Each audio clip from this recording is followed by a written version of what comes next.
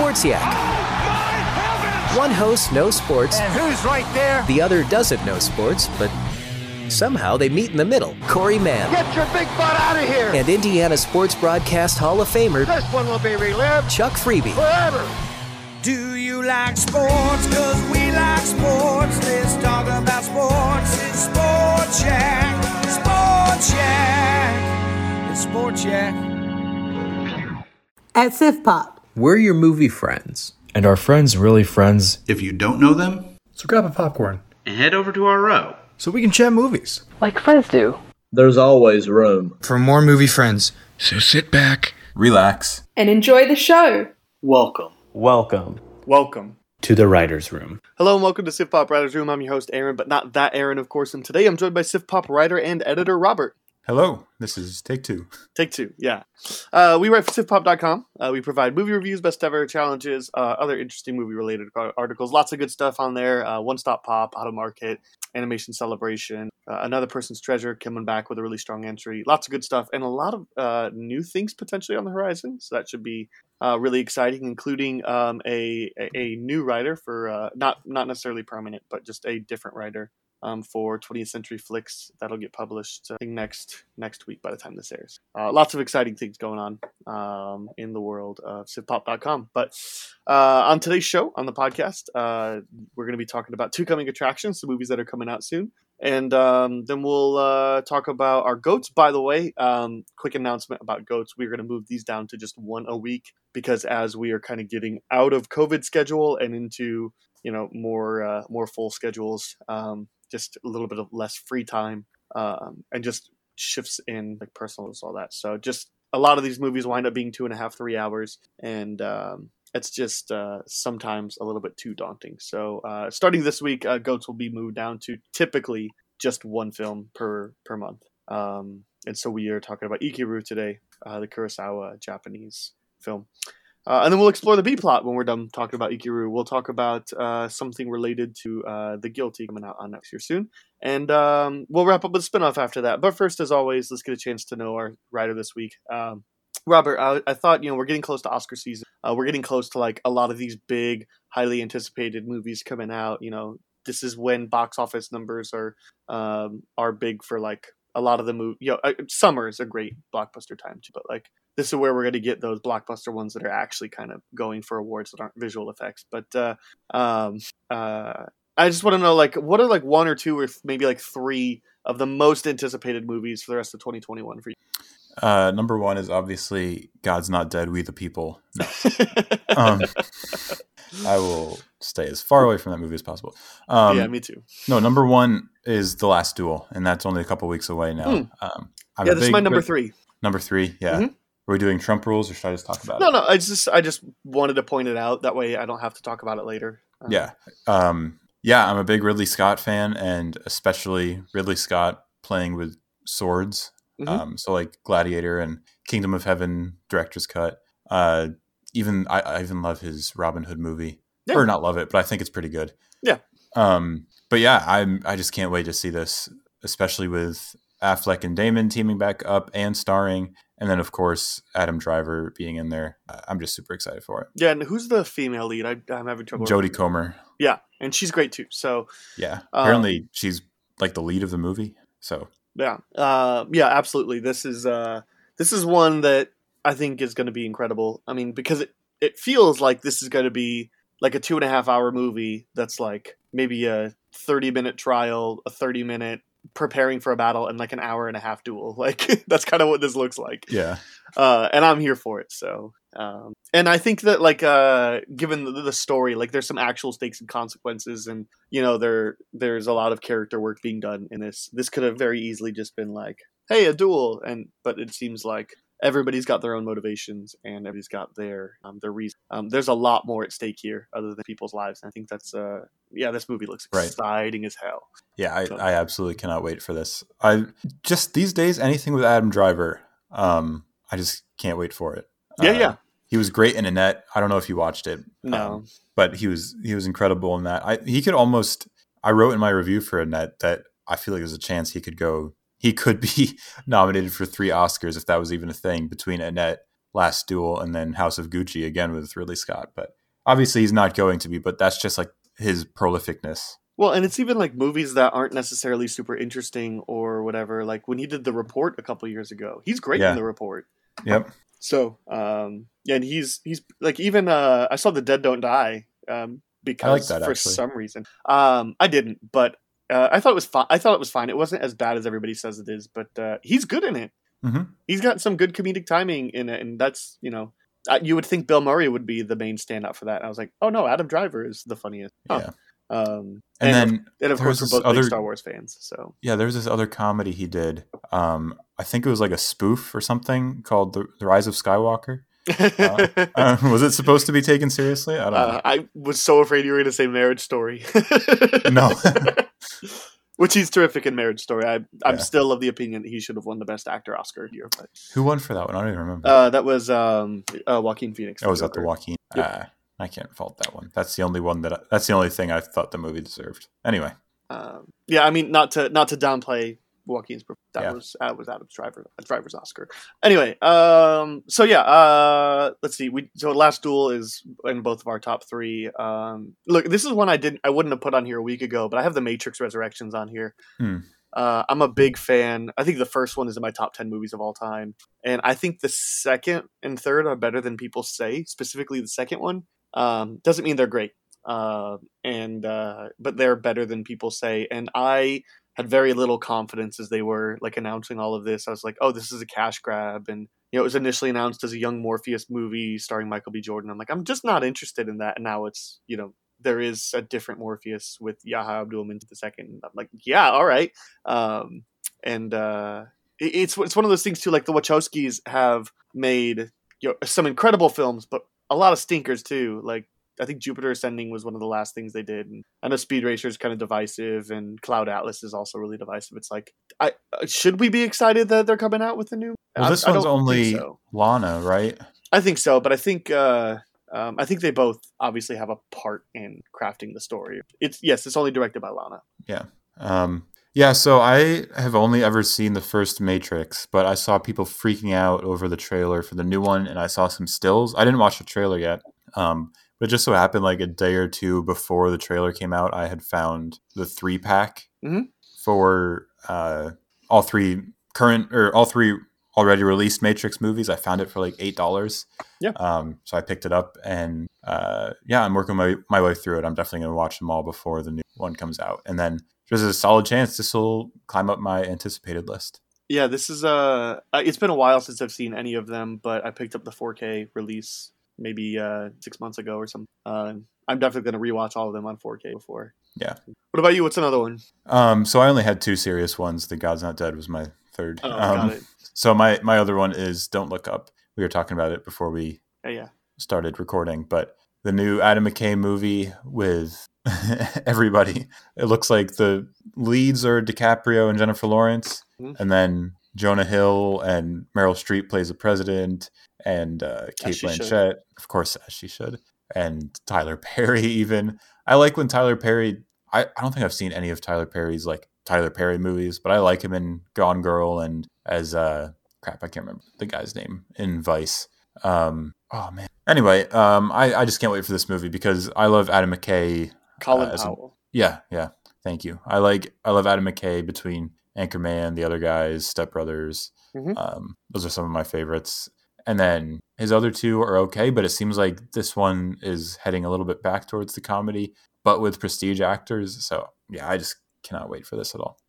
Yeah, we were talking about that a little bit before because just like seems like there's 5 or 6 like massive ensemble pieces that are coming out either soon or are like prepping for pre-production now, and like it's exciting because like who would have thought a couple of years ago that, you know, we would be able to have casts like we do now? Because like, I mean, even think back to like the Knives Out cast, you know, like, would you have legitimately thought that you could get Daniel Craig and Michael Shannon and Jamie Lee Curtis and Ana de Armas and Christopher Plummer and Chris Evans, right? Would you legitimately think that Chris Evans to take a supporting role and like a lot of these people taking supporting roles, like Keith Stanfield to be in the movie for like 10.5 minutes, like, would you have legitimately thought? I would have said no way, like, because these are all A-listers, you know? Yeah, it's great.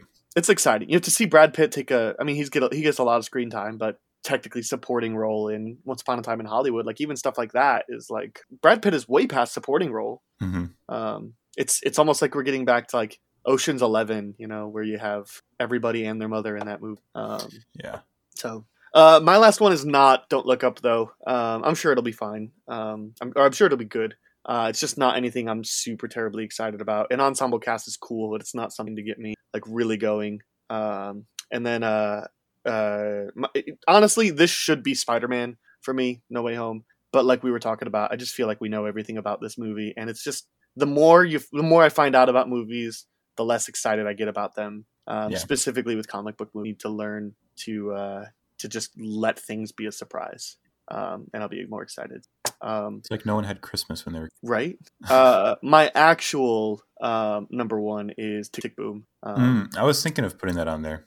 Yeah, I don't know. It's something about like I think Lin-Manuel is a genius. And I know there's kind of a wave of people calling him like overrated at this point, and it's like, no, not everything he does is a hit. Like I didn't see Vivo, but I don't know anybody that's over the moon about that. And but it's hard to deny like the genius of Hamilton and In the Heights. I really loved. I know you didn't love it quite as much, but his stint on Brooklyn Nine-Nine and Mary Poppins Return, work in the Moana soundtrack. It's just hard not to get excited about anything he's got doing, let alone starring Andrew Garfield, who is one of the most underrated actors of all time, or under talked about at least. I think people like him, but like he's only ever gets talked about as Spider-Man. That's the problem, right? But like Silence is his best performance, and he's great in Hacksaw Ridge, and he feels like a caricature of a character. But then when you hear the interview at the end, he's like, "Oh no, he actually talks like that." Got it. Yeah.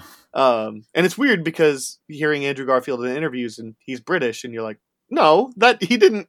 He's not British, right? In Social Network, he's terrific in, and I'm sure he's terrific in The Eyes of Tammy Faye. And I mean, I didn't see Mainstream, but I'm sure he's great in it. He's great in it. The movie isn't great, but he's understandably great, or predictably great. Well, and you add, in this cast also Bradley Whitford, Vanessa Hudgens. That doesn't. And you have this be based off of a book about. I think this one is the making of Rent. So you have source material, and I probably wouldn't have been excited for a movie about the making of a musical not that long ago. But as I've gotten more into Broadway stuff, I still haven't seen Rent, but I am much more interested in seeing Tick Tick Boom than I am Rent. Yeah. You know me, I'm interested. I'll be watching. It's Netflix, right? Yes. Yeah, I'll be watching, of course, because anything that Andrew Garfield does. But I don't know if I'll love it just because I'm actually not a huge Lin-Manuel fan. I think it's interesting that you cited Mary Poppins Returns. I haven't seen it, but like I've seen clips of him. He does an awful Cockney accent, and the movie's not good. But see, I think the movie is generally well liked from my perception of how people, Yeah. But as for Tick Tick Boom, I just don't know the story, and that's where I'm just like, I'll watch it. It's Andrew Garfield, but that's probably where my interest ends. But yeah, I definitely see the appeal. Yeah, for sure. Yeah, so then the other question I have for you, this is that random question that we do to kick off the show before we talk about the coming attractions. Robert, do you have like a bucket list of like concerts you would like to see? Concerts? No. Yeah. No, I can't. I can honestly not think of anyone off the top of my head. I don't really go to concerts nor enjoy them because they're just too loud for me. Fair. I turned 25 2 weeks ago, and I'm finally starting to age into my attitude. Man, it's weird. Like, I love going to concerts, but I'm the kind of guy that like I just want to sit in the back by the bar and watch from afar. I don't really care to be close anymore. Partly because they're loud, but it's really more so because everybody is so self-indulged at concerts that like ever since like smartphones and Snapchats and like people can't just watch. They have to film, and then they have to be in the very front and hold it up in the air, and it's just like, but now you're blocking my line of sight and I hate you forever. Yeah. So if you go to concerts, don't be a douchebag. But that's why I prefer to sit at the back and grab a beer and watch from afar at this. Yeah. Or go to somewhere that's like assigned seating. Like go to a stadium show or something like that. Right.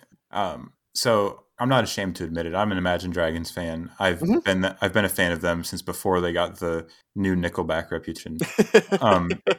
So I got to see them on tour at Barclays Center, I think. That's the arena in Brooklyn. I got to see them maybe 5 years ago. And I think I hit it right at the perfect time, right before. Like, there were smartphones there, and there was recording, but it wasn't quite at that spot. So, like, I have videos and pictures from it, but I was right, like, 3 people from the stage. So that was fun, and I think I'll cherish that memory because I didn't even think about the whole smartphones recording, you know. And here's the other thing, too. Smartphones are not at a point, iPads, nothing is at the point that you can have it handheld or carry it in or whatnot, and it would record good audio quality. And even then, there's so much lighting on stage that it doesn't even record good video quality. So you're literally just recording, you know, like if I were to turn the gain all the way up on this episode and it would just be a distorted mess, nobody wants to watch that on your Snapchat story or your Facebook feed. Definitely you aren't going to go revisit that. So pictures, fine. Video, get it the crap out of here at concerts. And yeah. So my real 2, I really only have three. I have 3. I would love to see Grandson live. He's one of my favorite. Like, I don't know if he's still. He's up and coming, I guess. Just put out his first album. He did the. He had a couple songs featured on the Suicide Squad film. He did the original song for the film. Had one of his that was featured in the end credits and the trailers, all that. Anyway, I really dig that style of music. And the other one would be, or one of the other ones would be, I really want to see Muse, but the problem is Muse really only sells out stadiums at this point. So if I want to go, I'm going to have to spend like $300 for like a balcony way in the back. But like, I think it'd be so worth it. At that point. And I would love to see Adele, just with 10,000 people crying. I'm a big Adele fan, so I would certainly love to see her perform live. Nice. But, if you want, I could give you baseball stadiums that are on my bucket list. Sure, yeah, go ahead and do that. I've been in a couple of weeks. I'm going to DC to see the Red Sox play. Cool. I'm trying to see all the different stadiums, like at least local-ish to me, that I haven't been to. So I got to go to Baltimore earlier this year. I'm going to DC. Baltimore tickets are probably like $8 right now. They're cheap. Yeah, we were like, we sat in right field, like 10 rows back for $30 a person, including parking. But yeah, as for bucket lists, I'd really like to go to Wrigley. Don't know when I'll be in Central America though. But at some point, I'm definitely going to go to Dodger Stadium. I want to place out. That'll probably be in the next couple of years. So. Yeah, I've been to Fenway and Wrigley, so like, you know, that's the two. And I have a brother that lives in Boston, so I go to Fenway whenever I have him, and I don't live far from Chicago. So anyway, so if you go to Wrigley, you got to let me know and get an extra ticket for me and my wife. But, one for both of you? Yeah, we'll share. Okay. Yeah, that'd be fun. I don't super care about baseball. I would like the Giants one just because it overlooks the bay. I'd like to go see. Yeah. I don't know. PNC Giants? No, that's one Pittsburgh. of the banks. I couldn't tell you what the Giants stadium. Anyway, I would love. They're all to see... sponsored, and I can never remember. Well, they're all better than Guaranteed Rate Field, so that's true. Giants is Oracle. Yeah, I would have never got that. So I would like to go see that one just because it overlooks the bay. I think that's a really unique environment. Also, go ahead. Also, I watched the Bears-Rams game the other day. I know we're in football now, but like that stadium looks legit. I want to go to that. Where's that? I don't follow football at all. Okay. For the Rams. My own bucket list one would be, because I'm a big hockey fan. I just want to go to a game in Madison Square Garden. Go see the Bears versus the Blackhawks versus the Rangers. And I know tickets are going to be through the roof, but Madison Square Garden has to be the experience of a lifetime. Nice. Cool. I'm glad we turned that into something that you topic. could. I'm glad we gave something that you could contribute. How about I go see Muse in Madison Square Garden? How about that? Perfect. Cool. Well, we got 2 movies that are coming out soon. We're going to go in chronological order, like of release date. So we'll talk about Dear Evan Hansen first. Well, I guess that's kind of a half of it. The Guilty is coming out a limited release, I think, on the 24th as well, but it is hitting Netflix on October 1st. So I guess that's maybe a little cheap. We'll talk about Dear Evan Hansen first. This is a film adaptation of the Tony and Grammy award-winning musical about Evan Hansen, a high school senior with social anxiety disorder, and his journey of self-discovery and acceptance following the suicide of a fellow classmate. Robert, how excited are you about this movie? Again, not taking in COVID, not taking in budgets or anything like that. You're an A-list member, so not taking into account any of that. Just in terms of like your own free will, when do you think you'd get around to seeing this movie? Opening weekend, wait for a discount night, wait till you can rent it at home, wait till it's on a streaming service you already paid for, or are you just not interested? Do we have free will? No, I'm sorry. Other podcasts. I don't know why I'm like this. I'll probably be a matinee. Yeah, we'll talk about it in a minute. But that's where I land. That shocks me because I'm pretty sure when the initial trailer came out, you were in like never watch. But I was never there. But I'll explain myself in a minute. Okay, I'm gonna be a matinee as well. And here's the thing: I love this source material so much, and I love the soundtrack so much. At least of the Broadway. That I was never going to be anything less than like matinee. I'm going to see this opening weekend. I'm going to go see this opening night because I'm such a big fan of the source material. But I am much less confident that I think this is going to be a good movie than I was even a week ago. And just the initial trailer came out and I didn't like it at all. And then I watched it again in a theater. I was like, I had a complete opposite experience. I thought it was terrific. But I just think not because of the age thing. I got over that pretty quick. Not because Ben Platt looks like a 30-year-old in high school. But it doesn't help that he's juxtaposed with Caitlin Dever, who looks like she's 17 still. Yeah, who is actually like 6 or so. Yeah, but looks like she's 17 or 18 or something like that. So I have reservations, but ultimately I love the source material and soundtrack enough that I can't not be excited for them. Have you seen the play? I have. I saw. So here's a couple fun facts. So I started to get into Broadway or play stuff right about the time that I met my wife, because I was like, oh, everybody's seeing Hamilton. And when I moved to Iowa City, I'm not far away from Des Moines, which has a performance center, and it's not cost you an arm and a leg like Chicago. So I went and saw Hamilton. And then I met my wife shortly after, and she's a big fan of musical stuff. So we've seen a lot more. Nice. And yeah, I love the soundtrack. It's probably my favorite Broadway soundtrack of all time. And yes, I did see it live, I think February 2019. And there's a song from the soundtrack that was our first dance at our wedding. Our wedding. Cool. That's nice. Yeah. So it sounds like, very personal to you. So yeah, understandable. So my last semester of college, so fall of 2018. Yeah, this is great content. Fall of 2018 was my last semester of college. Love it.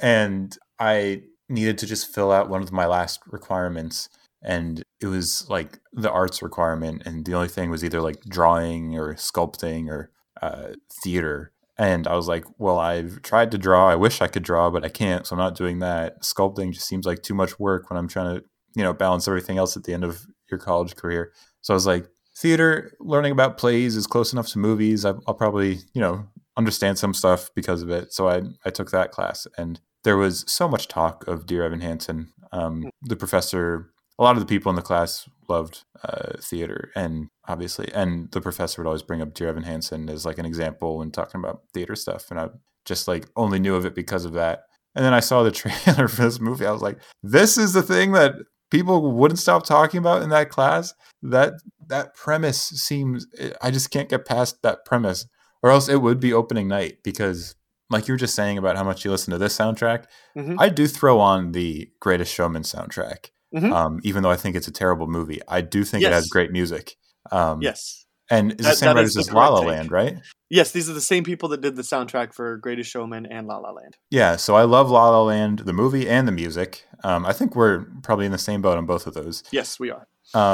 But as for Dear Evan Hansen, that movie, the music sounds great, and I'm like, I'll probably enjoy listening to it in a big in a theater with professional sound and all that. So that's why I'm in matinee and not just rented or streaming. Okay.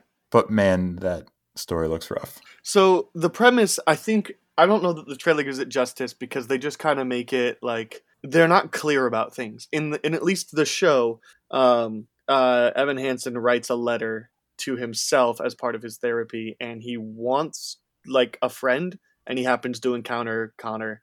And so he writes a letter as if it was from Connor to Evan, and then Connor discovers it and takes it home, and that's the day he kills himself. And which, by the way, like, trigger warning, if that's something that's gonna like it's anxiety and suicide stuff, if that's going to trigger you, like it's full of that kind of stuff. That's the day that he commits suicide, and then the parents find the note, and so they think, oh, you must have been his friend, and then it's almost out of like, how do you say no to a grieving person that's just trying to piece together what caused their son like that. So it's that's kind of the story. So it's still kind of bonkers, and it's just not quite as bonkers as the trailer makes it out to, because I'll be honest, that sounds exactly like what I've got from the trailer. Okay. And I'm just riding off the coattails of that. But I do want to say, I hate when people overreact to trailers, and just like get up in arms about story beats in trailers.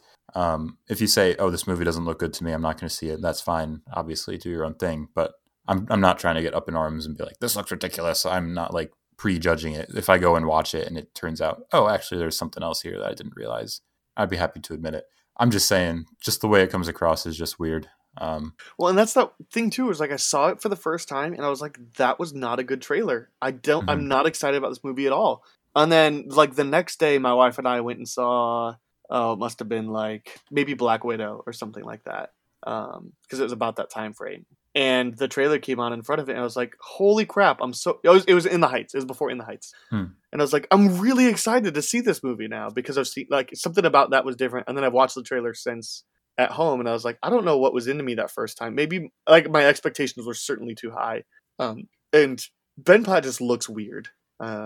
Like not in general, but like he looks weird. Like they're trying to like make up him down and probably a little CGI to de-age him, but he still looks like a 24-year-old. But I guess it's better than looking like a 30-year-old. So I'm pretty sure he's 27. Either way, in real life. Yeah. Which, and like I like that they have him cast because he's the original Evan Hansen on Broadway, but like there's no reason it had to be him. I think what people need to start doing for Broadway performances is do what Come From Away and Hamilton did, which is when you get to the end of the original Broadway run with the original cast, make a record and then lock it up in a vault and you can release it here. Like that's what should happen. Isn't this kind of like James Earl Jones coming back in Lion King and just like make it your own thing and not try to redo something else? Yeah. Yeah, kind of. So anyway, I think at this point it was just too late to still cast Ben Platt. Or they should have filmed this movie with the original Broadway cast and locked it in a vault, not necessarily a stage play, but especially because this is an age-specific show. You can make Hamilton whenever you want, because it spans so many years and whatnot. But like, you can't make a movie that takes place exclusively in a couple of months of high school and have it star 30-year-olds. At least you shouldn't. Like, you can. People did it for a long time, and we'll talk about more of those, I'm sure, either on the website or on the podcast or something like that. But it's yeah.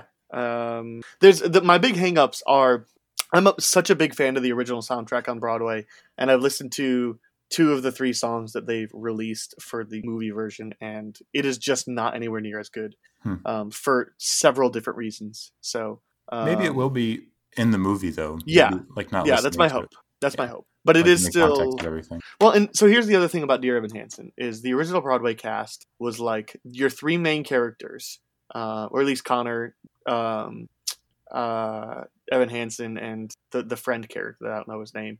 Which, by the way, I think this is the best casting ever, is casting the friend from Atypical as this friend. I don't know his name off the top of my head. I think he's terrific in Atypical, and he's the best part of Escape Room. So yeah, I think he's perfect for that role. But anyway, like one of the songs on the soundtrack has those 3, and because in the Broadway play there's 3 young white guys singing, they all sound the same, or they sound slightly different, but really hard to distinguish. And so just listening to it was really hard to distinguish, but being able to see it on the show, it just made things make a lot more sense. I bring that song up because that's one of the ones that they have in the musical, and it's more distinguished, so that's good. But like, it just doesn't sound anywhere near as fun or as just in general well done. I just didn't. Nothing about that soundtrack did it for me. So I'm hoping that it'll be that theater experience that'll make it a lot better. But that's really the big hang up I have, is that, and I'm I'm wondering how much of the soundtrack is going to be able to actually make a movie. If they only have 3 songs in there, that's not gonna make me happy. I'd rather them go full Les Mis than do a movie based off a musical and only have the hits. Yeah, I don't have a ton to say because like I said, my only familiarity with the musical is that people loved it in my one class. Yeah, that makes sense. So anyway, that's all I'll say for now too, because at this point it's just going to be comparing it to the musical, and that will be what happens in our review as well. So it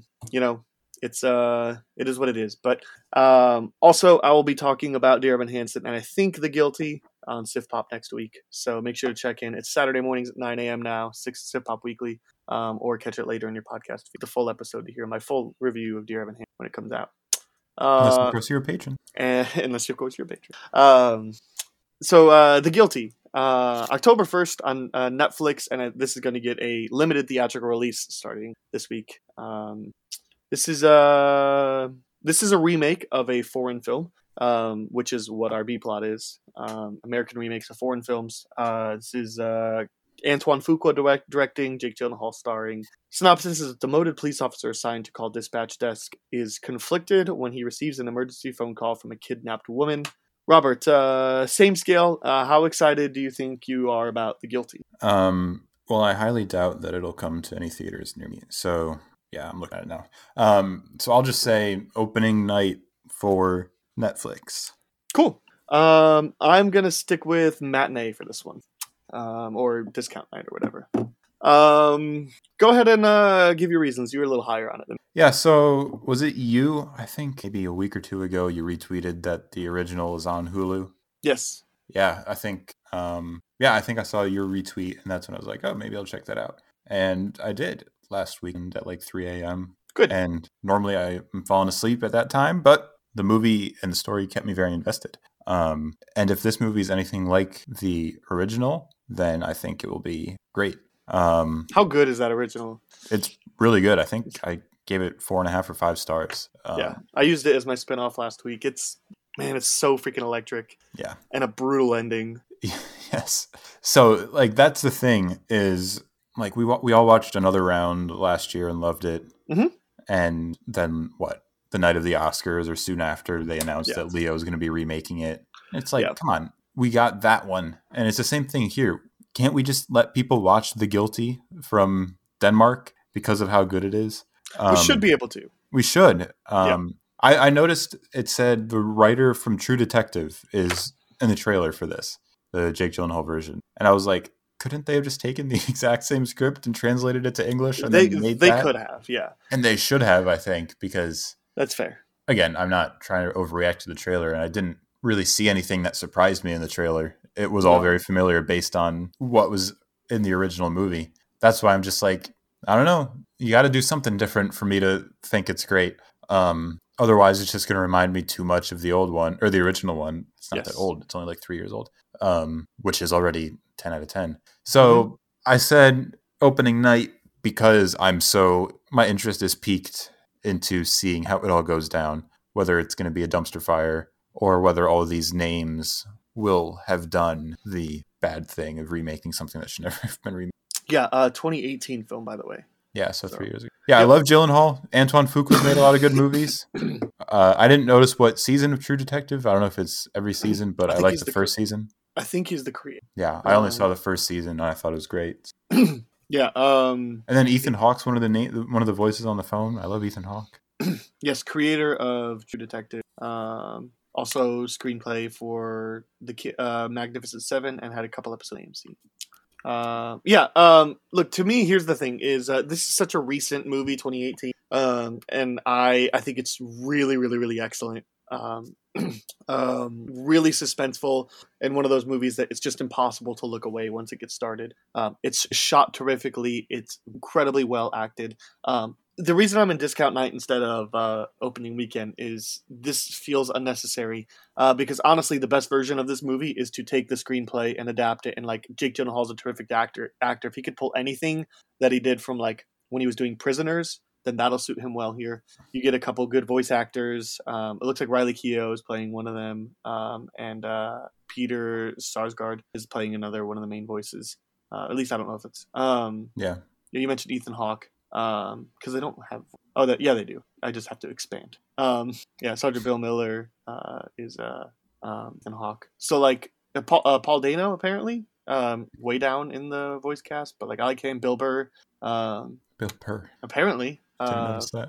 Yeah, he's way down there. He plays like nightclub owner, so he's probably like a background noise.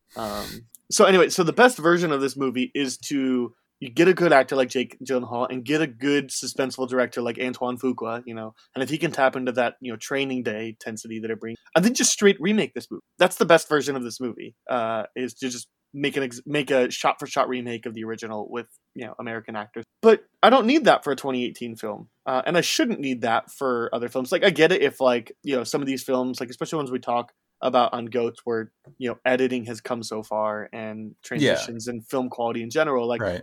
That's if somebody wanted to make a shot-for-shot remake of Rope, I'm in for it. Even though Rope's, like, one of my favorite movies of all time. But, like, this is a 2018 movie. It's already high quality in Denmark. Like, and that lead actor is great. I'm going to look up his name real quick. Yeah, and like, so I'll just kind of finish my point while you're doing that, which is just like the best version is to do that. And so, but that's never going to make me super excited for a 2018 film, 2021 remake. And, but I don't want them to stray from the source material because I think that the original story is terrific in every twist and turn it takes. The ending is just perfect. I don't want them to change this movie at all. And if they make any changes, I'm going to be mad. It looks like there might be some wildfire stuff thrown in there just based on the trailer. I don't know how that's. Maybe they'll throw in. I haven't seen something. an actual trailer of this one. I've seen the teaser where it's just words that come up on it. Okay, I watched the trailer before we started recording. The original actor is Jakob Södergren. So yeah. Anyway. Yeah, he's terrific. Yeah, I think we have the same thoughts. I'm just more morbidly curious where I want to watch it right away. It'll almost be like watching the same movie twice in like a couple weeks, but yeah, hopefully. So since this is since we have the same thoughts and all that, this is going to be like limited and then Netflix. If it was going to be around you, like, would you go see it in a theater or would you wait till Netflix? If it was at one of the AMCs near me, I would see it. I don't really want to pay any extra. That's fair. Yeah, I think I'm just going to wait for Netflix. I probably will turn on subtitles just because, like, I feel like this is a very dialogue heavy, at least the original. Mm-hmm. So I'd like the ability to turn on subtitles. Just in general, like, there's no AMC close to me, so I don't have a movie pass or anything like that. Which means I do have to pay for everything, and it's just hard to. I can wait a week, and not spend money because the only theater it'll be at in town is the indie one, and it's like $13 a month. It's like that's like a month of Netflix, not anymore, but that was like a month of Netflix 3 years. So anyway, so I'll be checking it out probably really close to the first day. I need to rewatch the original because I haven't seen it in maybe 2 years. But I need to check it out. It's really good. Yep, great. Go watch that one instead. Yeah, and hopefully this one is just as good. So I'm all for if we want to expose people to, hey, this movie that is great, you should go check out the original, or like just be like, yeah, like just in general exposing this to more people. How much more playtime is this going to get? I don't know. Americans are stupid. Like, I'm still thinking back when people were like, Parasite's a dumb movie because it has subtitles. I'm just like, no, literally the worst. So couldn't have said it better than couldn't have said it better myself. The worst. Gosh, I hope that was as bad as it sounded. How many people just turned off their podcast? Everybody. Anyway, let's move on to the SIF topic. We're going to talk about our GOAT this week. We got Ikiru coming in, Japanese Kurosawa film, 1980s. Mentioned. You can catch this streaming on HBO Max. If you haven't seen this, and I normally don't do this, but like we normally just assume you guys know. Hey, we're going to do full spoilers and all that. I think this is worth saying. If you haven't seen this movie, you really should watch it into this. You really should check this out because this is definitely one of those films that is a storytelling experience. And if you hear us tell you the storytelling experience, it will probably lessen your quality. So unless you're one of those people that really don't care, but I'm going to go ahead and just recommend. We are talking full spoilers and all that.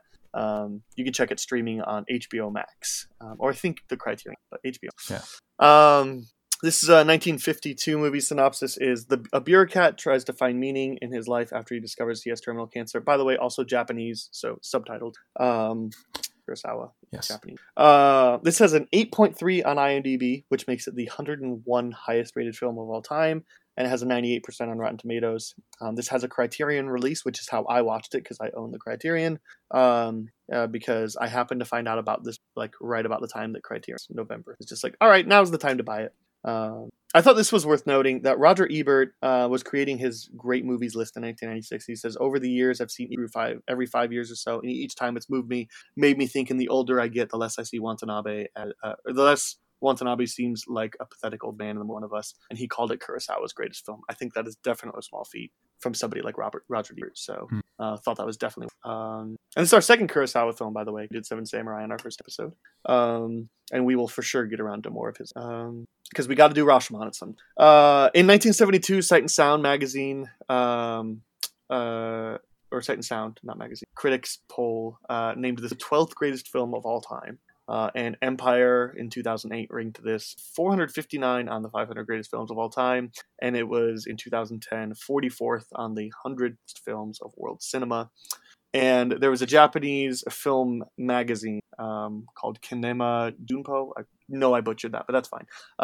They voted it the 13th greatest Japanese film of all time. And this made BBC's 2018 list the 100 greatest foreign language films. And I think... one of the things I didn't list, but like Collider had this on like the 10 most overrated movies of all time. And, of course. That doesn't help its argument for like a GOAT, but I was just like, it's getting all this acclaim, and it's for some reason that was also listed in the legacy section. So that's a little bit of history why this one would count as a GOAT. It's a very Collider thing to do, though. It's right. All the clickbaity websites we were talking about earlier. It's like, yeah, where's the superhero? I don't know. It was one of those. Right, the people that would ask Denis Villeneuve what he thinks of Marvel movies exactly also wrote that article. So, and the other thing is, I came across this movie because Scott Derrickson tweeted that it is his favorite film of all time, and it was one of those like describe your favorite film of all time poorly or something like that. And I was just like, that sounds really interesting still. So like, let me get it. And he has a personal story. He was teaching a class. This is like he did an interview like right before Exorcism of Emily Rose. Said he was teaching a class on Kurosawa, and he got a call saying his dad suddenly died, and he realized he was holding on to this movie, and it was already among his favorites, but it solidified it for forever as his favorite movie because of that experience. And according to Scott Derrickson, I didn't look in the interview. He mentions that this is also Spielberg's favorite movie, which would not surprise me given the way that Spielberg treats father figures, but would not surprise me. But I didn't actually Google. But anyway.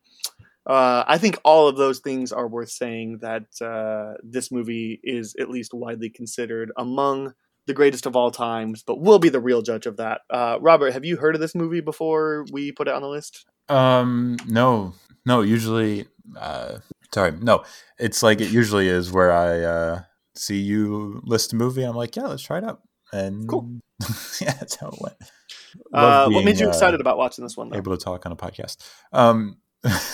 It's the same as always, where I was interested to see Kurosawa in a bit of a shorter movie than Seven Samurai, and it seemed more personal than Seven Samurai, and I'm always down for that sort of thing. So, are these the only two Kurosawa films? Yeah, and by more personal, I mean just I'm not trying to psychoanalyze him, but just more like more intimate is a better way to put it.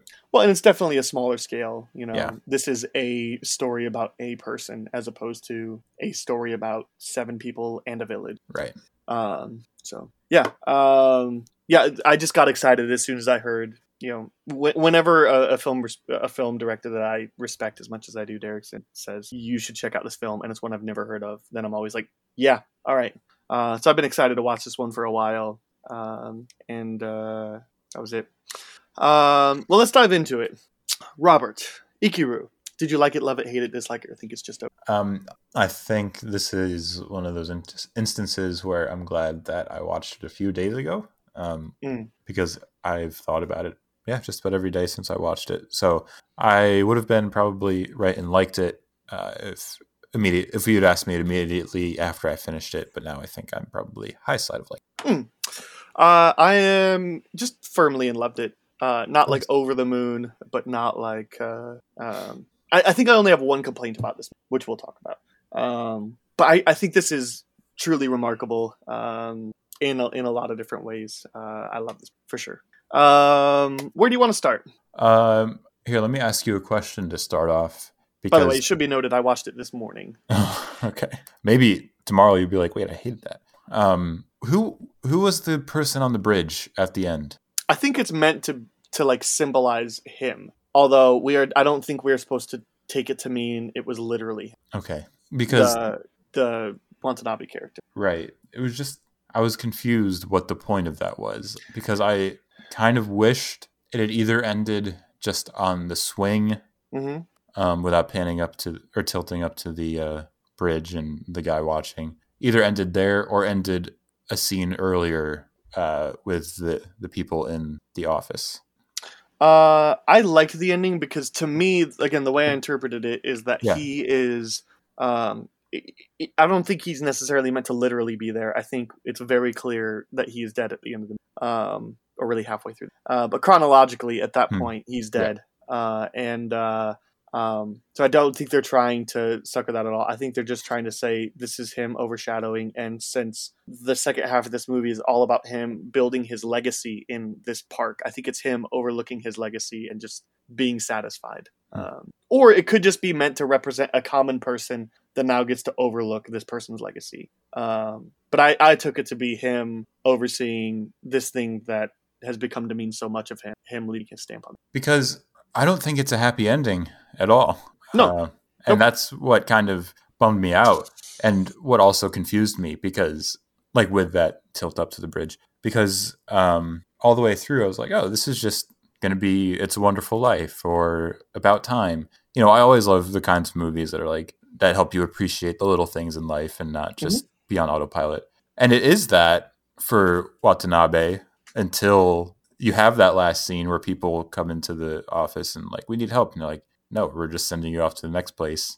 And then no one does anything to stop them. And that's where I'm just like, wow, people are going to realize the amazingness of life too late, but nothing's going to change. It's a happy ending for this character. Yeah, for the character. But it's not necessarily a happy ending for society or the world. And it's not a positive outlook from Kurosawa. Yes. And I think he's pretty intentional with that, because so really this film is framed as a man suffering with, so he gets a terminal cancer diagnosis in the opening scene. And so the kind of selling point for this movie, or the marketing is a man realizes he's going to die and just starts to look at the banality of his life and wants to do something with it. And so he kind of searches for what is something he can do in the last maybe year of his life. That's the like initial marketing, and definitely the film does explore a lot of that, but it also like explores, because of this person's status, his employment, it also explores what his like the hang-ups of bureaucracy. Yep. And which is also very evident. I'm not spilling anything new here. It's just it also explores that, and it also explores relational dynamics among coworkers and the family. And I think that as much as I would love a happy ending, that all those business people finally realize, oh yeah, and we should work together, and that's how things actually get done. I don't think that was ever the way this film was meant to be. No. So yes, it's a negative outlook on the whole from Kurosawa. Yeah, and let me just clarify, I'm not saying that like as a negative. I'm not saying I didn't like the movie because it's negative. Sure. I'm just saying I just asked about the bridge because I was confused about how that fit in with the rest of the movie. And but I did love, I think it was one of the most effective shots in the whole thing, one of those last ones where it keeps tilting down a bit until the guy's covered by his work. You know, all the papers stacked on the desk. I was like, that's when I was like, oh wait, this is the negative outlook, you know. But it's the reason why I really liked it, because it's very effective in making its point. Because it's not just the one, like you were just saying, it's not just appreciate all the little things in life because you never know when it's going to be too late. And it's not just here's how bureaucracy works and how it fails. And it's not just here's how people kind of look at someone after they die or how they look at them while they're alive. It's all of those things at once, and each one informs the other. And each one makes the film as a whole stronger and makes each other theme stronger. So I like how it all works together really well. Yeah, and I think kind of contrary to you mentioned It's a Wonderful Life being movies and about time, movies that kind of help you like enjoy the little things. I do think this film has that effect because I think part of the point that we're supposed to see at the end is this park and the amount of work that had to go into. And not only that, but like it's one person's relentless insistence. And so I live in a place that has several parks around because I live in Iowa City and we want to like have that space. And they realized they screwed up too early when they built all of downtown. And then they're like, we really need to start adding some agriculture. So there's a lot of parks around, but I don't necessarily stop and notice and wonder about these parks and like what was the process like, when was it founded, what was the planner's original dream. Like I don't think about that kind of thing. You could even make the same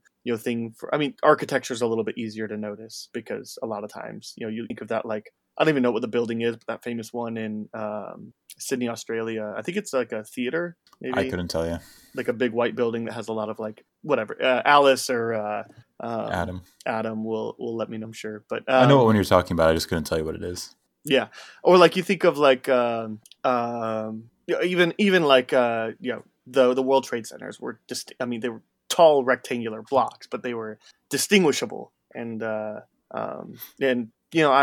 stuff like that's easier to notice. But like I think the part of the point was there is so much in this life that you don't realize that somebody has poured their heart and soul to, and the world fails to recognize that on a daily basis.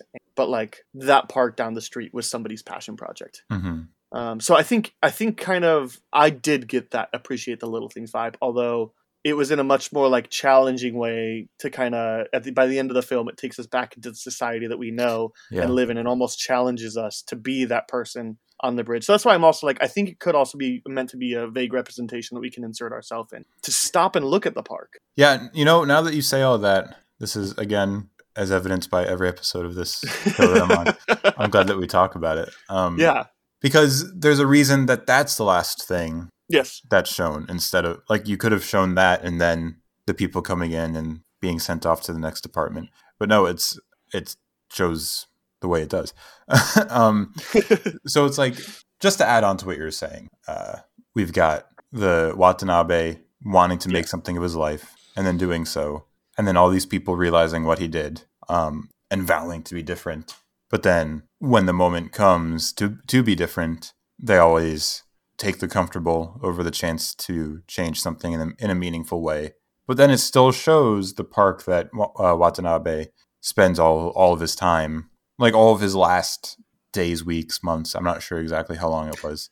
Was it 5 months or something? I think I heard 5 months at some point. Yeah. So he spends his last months putting all of his time and effort into building this park.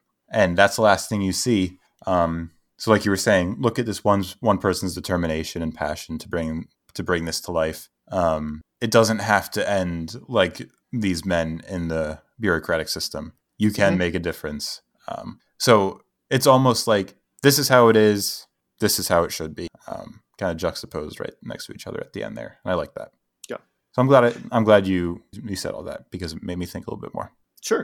Yeah, and I think at the end of the day, like, I think that really helps us, because the point of movies, when you talk about mortality and existence and purpose and all that, like, the point of a movie is to convict us, or a point of a film or story that's having those themes is to convict us to live in a way that is better than we're currently living. So I think that there's something really special about, like, so for About Time and It's a Wonderful Life, both of those are, hey, pay attention to the little things, because that's where you find your joy, and that's where you can find purpose. And like, well, I mean, they're kind of different, because It's a Wonderful Life is look at the little things and enjoy them, and About Time is, look at the little mistakes and how they make life perfect. Right.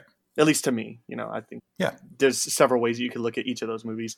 So I think that, even Inception has on 2 or 3 different layers challenges that as we're trying to correct course of action, challenges for us to live better. And if this movie would have just ended with the guy being happy and changing to bureaucracy, it could have inspired us to like, hey, if we all stepped up and be this Watanabe character, then, the world would be a much better place. But he's almost like, yeah, he came and he went and he's got a great story, but there was no long-term impact. That's up to us, the collective. So I jokingly wrote down here in the first scene of the movie where he's just mindlessly stamping the papers, and then there's a montage, or not montage really, but it's like one after the other.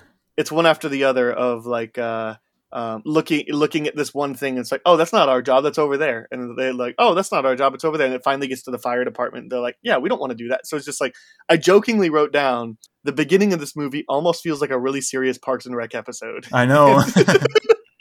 I was trying to find ways to fit in Parks and Rec. Well, and then as soon as they start, as soon as I realize like he's just going after building this park, and all the work and effort that takes into it, it's like, yeah, I just lots of me going back to the Parks and Rec series, because it takes up like 4 seasons to get that park built. Yeah, Leslie Knope. This is this guy's last wish. He's dying. We need to make it happen for him. April. Whatever. I wish I was dying. No. Anyway. Are we sure Parks and Rec isn't a comedic remake of Ikiru? It might be. I mean, because the tenacity that Leslie Knope has in Kanji Watanabe. I mean, look, I think we're onto something here. Let's talk to Michael Schur, see if he had that in mind at all. Okay. I'll just call him up. I'll tweet him. Yeah. Do you have anything else positive? Should I get into why it's just high like and not love? I have lots of positive things to say. But I think let me list a couple of these, and maybe we can sandwich it in there. A lot of it is honestly just moments or scenes I really loved. So maybe I'll just kind of list through some of those. First of all, the very first thing I noticed about this film, because it opens on a black screen and the music in this film is gorgeous. There's 3 specific moments I can think of, and one of them I'm going to talk about later, or 2 of them I'm going to talk about later. But the score and the soundtrack are both just terrific. The closing song is excellent. Was terrific. And then one of the scenes that just really stuck out to me is something. I feel like this movie is definitely in your face about saying some things. It's not in your face. It's subtle about saying lots of different things. It's not trying to ram it down your throat, but I don't see how you can interpret the messages of this movie differently. The scene and so because of that, I think Kurosawa sets it up brilliantly so that way he can just show you something and not have to completely explain it out. So the scene where they have the silver balls and they put them in and it kind of makes music on the way down, and you see how that brightens up Watanabe's. We all know, when you're watching that scene, the message, and you don't have to be and so this is what I'm trying to say, or you don't have to have a following expository scene. So right. I loved that scene, and the scene where the scene where this one made me laugh a lot, but right after that, where they go to the strip club and I thought that was quite funny, and there was a couple funny moments. I wrote down there, I wasn't expecting this movie to be funny, but it is a couple times. It is pretty funny. I don't know that there were many funny moments after that, but it did have a couple of. I mean, there's situational humor, but not anything. It's ha ha ha ha ha.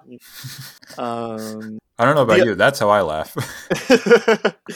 The other scenes that I'll mention here quick is that, and this is maybe my favorite moment in the, or at least my favorite, what it was talking about, is the scene where he has the conversation with the young girl that people mistake as his girlfriend, that he's just trying to find out what makes you so vibrant. And she pulls out the rabbit. She's like, I just feel like I'm making friends with each one's kids.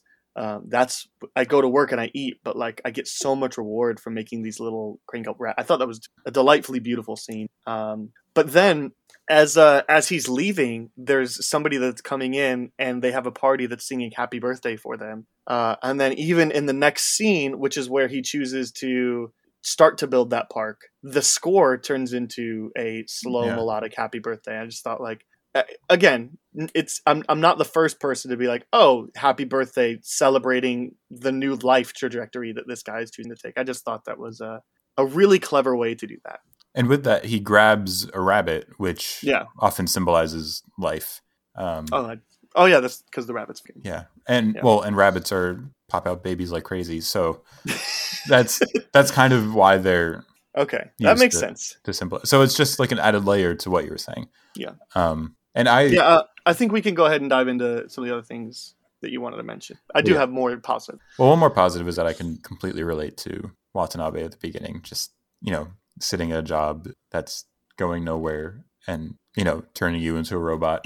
Man, it's not a great place to be. So that's why I like the uplifting parts of it.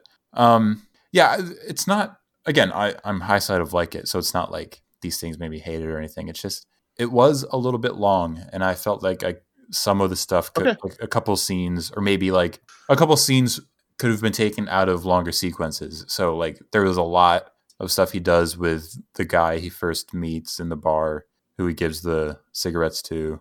Yeah, and he's not even like an active character in the second half of the I could see that criticism. That or maybe like one or two of the activities with the girl. I don't think there's anywhere else. It just, there were parts where I was like, I felt like it was spinning its tires a little bit. I feel like I understand where you're coming from, but Kurosawa has to show us this character, which, by the way, I can't go any further without saying that Takashi Shimura is just excellent in this movie. He's so good. He's the lead. Yes. He's remarkably good. No, I agree. But Kurosawa has to show that this guy is, he quickly introduces him as very relatable. Like Ebert said, he seems a lot like every one of us, and just kind of getting in this rut of life and getting in this, figuring out what his purpose is. And then also you throw in the stomach cancer right at the very beginning to give him sort of a catalyst for kind of recognizing the banality of his life. But then getting to Kurosawa quickly does that, but because he set this character in that way, he has to spend a while getting him to make that turn, to really find out a purpose or some sort of good. So while I think I understand, like you have to move him from sadness to joy, and then you have to turn that joy into productivity. And I think I really think every scene is necessary, although I do understand where you're coming from. And maybe that's one of those things on rewatches, being able to notice more of the little things, to be like, this meant a lot more than I initially thought, or without this scene, it completes things. So I understand. I'm not going to like say you're wrong. I'm saying I didn't have the same experience. No, yeah, I get it. That's really my main criticism. It's the only reason I'm not saying loved it. That and the fact that it uses what is perhaps my least favorite trope in all of movies. And trope usage isn't inherently bad. I'm not saying because it uses a trope, it messes or it's a problem. But it always frustrates me and always takes me out when a character is trying to say something that's going to lessen the conflict, but the other character doesn't let them finish. Yep. And then walks out of the room. And then for some reason, the first character doesn't say like, no, you're not listening. This is what I'm trying to say. What you're talking about when the dad is he's trying to tell him that he has stomach cancer, and the son cuts him off. He's like, we already know. We know spent $50,000 on this girl. Like, he thinks like, that's not what I'm trying to tell you. He's like, no. Like, right. He's like, this is your new girlfriend and she's going into your will ahead of me, or getting, and it's like, that's not what's happening at all. And then he doesn't push back and say what actually happened. So, well, but I'm willing to overlook it this time because, yes, you're right. It infuriates me too. It's so much, especially when like there's no reason like that you can't tell the other person. Like, I can't remember right now, but I remember there being like a big conflict in a movie that I saw recently that was like, all you have to do is tell them, and like there aren't negative repercussions, but there are if you do. Like I can't remember the reference, but like I was just screaming to be like, all your conflict goes away if you just say. And I think it was even one of those where somebody was trying to get him to spit it out, but they just wouldn't say for some reason. Just like, this isn't that bad. You didn't like. Anyway, I think it's just when everything else is working so smoothly, like when you don't notice story wise everything working to the theme, and when this one thing is needed for the son to come around eventually at the end. Well, so like I said, the reason why I'm willing to overlook it this time is because the movie makes such a point to say that the father already has all these pre-existing feelings about his son, how he already just really doesn't like him. It's part of all these conversations, and so like the son is being stubborn, and so I feel like there's just kind of a sense of so I'm willing to overlook it. because that's kind of the point. That's fair enough. But yeah, I agree. That's a trope that we certainly don't need to just rely on. I thought the trope you were going to say is, and this is actually my one thing that I would consider changing for the movie, is the almost kind of like, how did we get here stage? Because the first half of this movie is this guy's story trying to find that spark of enlightenment. And then the second half is at his wake and people are doing flashbacks. My critique would be, first of all, it was really jarring in the middle when I didn't know that was coming, because all of a sudden I was like, oh, there's an hour and a half left of this movie and he's dead. Or an hour 15 minutes left of this movie and he's dead. Like, okay. But then they did flashback stuff. I wish this movie would have opened in like, and done the whole film in that regard. And slowly but surely, you know, we just work backwards. And, you know, like, people can still give their theories and, oh, it's an election year, so they just wanted some good PR, and like, oh no, he just yada yada yada, or like, you know, all that. Like, I wish that scene with I think his, like, one of his bosses or coworkers, and they answered the door and they said, oh, he froze to death. I said, no, he didn't. He had stomach cancer. That's how he died. Look at the author. Like, I wish that would have been either framed the whole movie in that mindset, or just make it all in chronological order. I just thought it was a little jarring to me. Well, so if you frame the whole movie that way, I think that it plays too much as like a mystery, and it's not at all trying to be a mystery. And if you do all in chronological, I agree, it was jarring. When I was like, at first I wrote down, like in my notes, it still says that I didn't like that framing device. Mm-hmm. But by the time I got to the end, I actually really did like it, because it lets you see the incremental change of all of these coworkers and bosses, realizing that, oh, actually he did have stomach cancer, and actually he did know, because we as the audience, we know that he knew those things. So it's effective, to me at least, to see these people slowly realizing all this stuff about him, and then coming to the decision that they ultimately don't honor. I by the end, I thought it was really effective. Yeah, I love the framing device. To me, it was just a little jarring, kind of moving that way. And I adapted, and that's fine, you know. But that's not necessarily negative. It's just I almost wish, and you don't necessarily have to do it as a mystery, because you know, if you say in the start he had stomach cancer, but like you just have people, you introduce the girlfriend, or the quote unquote girlfriend, halfway through, and she gets to tell that diner scene as one of the last ones. Like, if you let that final scene, you know, be, or if you have the final scene in the movie be that scene where she tells him, I just make these rabbits for these kids, and I feel every time I make a rabbit that I'm making a friend with a kid. Like, I think that's such a beautiful ending to that movie, because it's such a beautiful scene. And yeah, it's not my favorite scene in the movie. It's my second, but it's very close. Because my favorite scene of the movie is the other song example. It's when they sing the Life is Brief song. And for almost all the song, it focuses on the actor, on Kurosawa, as opposed to the performances. And it's definitely a frame I think I've seen before. Well, changing the ending would also change what it's saying, right? It would. Yeah, it would. For sure. It would not be as, if we did the ending the way I just said, it would make it a little more optimistic, but yeah. Yeah. That's what's so cool about editing, you know, like, I know, getting just the way you chronicle and the order that you put things in, get you totally different outcomes and totally different messages. So sure. It's a fun little lesson. Yeah. So that was my only the last thing was just that scene. I think is one of the best I've seen in a while. The music scene. And I love how, I think more films need to do this, but when you have performance happening in a movie, I love seeing audience's reaction. So there's there's this example where we just see him like slowly reacting to the way things are happening. And there's a really great scene in Coda on Apple TV Plus. I still haven't gotten around to it, but I want to. There's this really great scene where, like, you know, maybe take out, I don't know, it's just a framing device. So if you want to plot your headphones, it's fine. But like, there's this great scene where it's about this deaf family, and they have a daughter that can speak and hear, and all, she can hear. And so she learns to start singing, and there's a scene where she's at a performance, and you don't actually see the performance, and it's been building up to this for the whole movie. You see the deaf family looking around at other people's reactions, and it's just dead silent, and it's brilliant. So I wish more films would do shots like that. That's it. I'm out of notes. I really love this movie. I love it the more I'm talking about it. I think this is going to go down to me. I think this is going to continually grow in rewatches, and it is going in my my favorite movies of all time list. I don't know where yet, but that's it. Do you have any other movie notes about the movie before we kind of transition to overall last thoughts? No, I don't think so. Cool.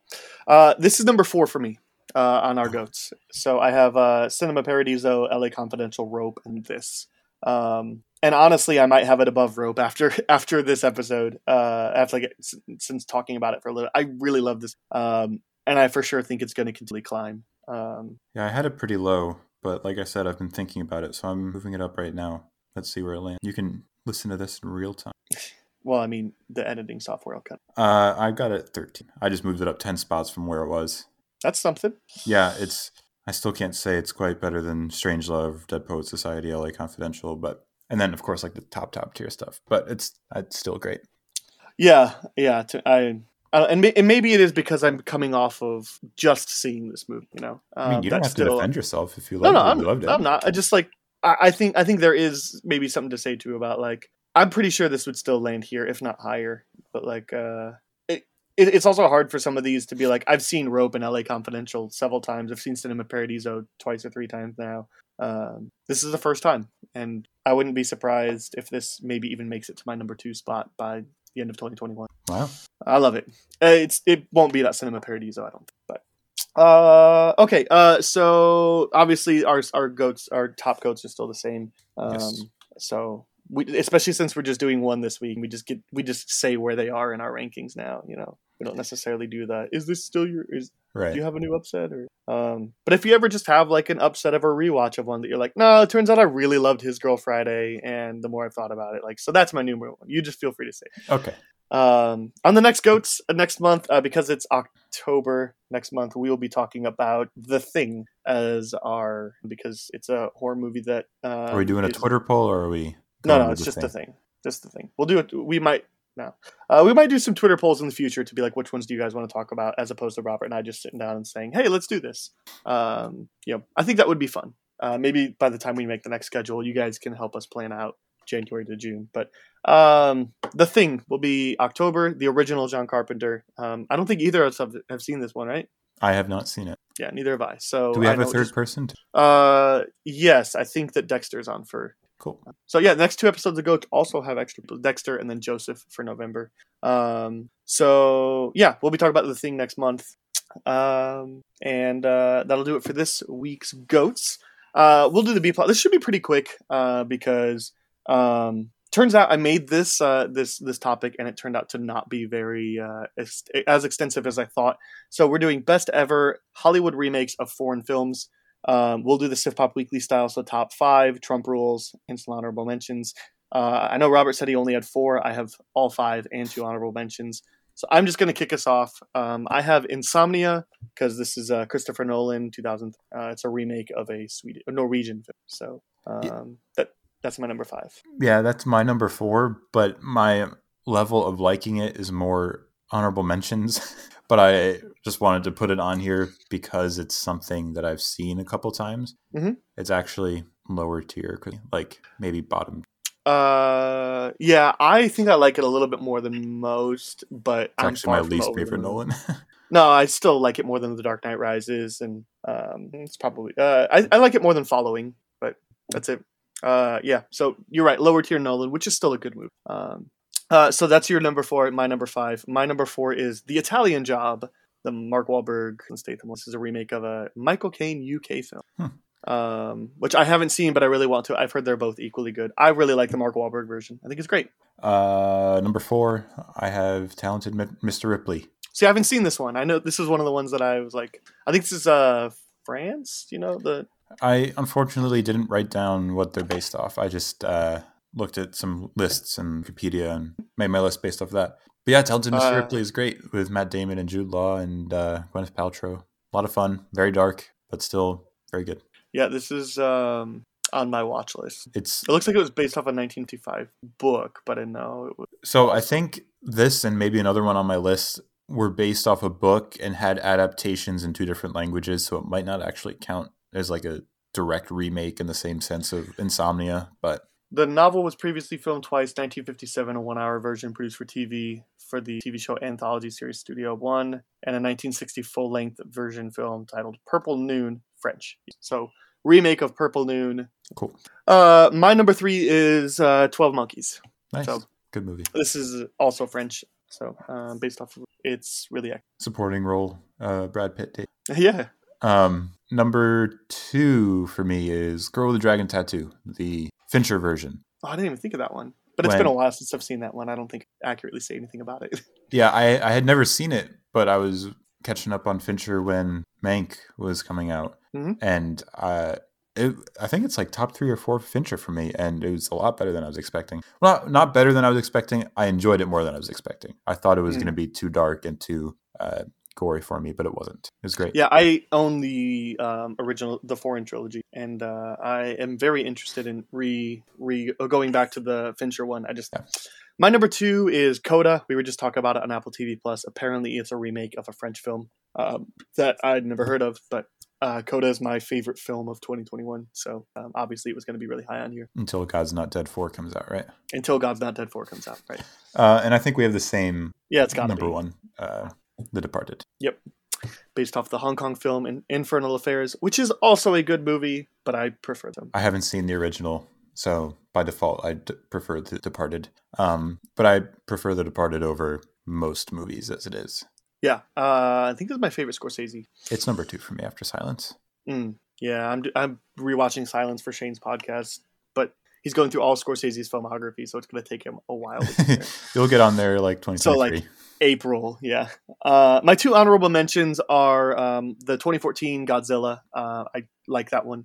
It's fine. I think King of the Monsters is watchable garbage, and I didn't really like Godzilla vs. Kong all that much.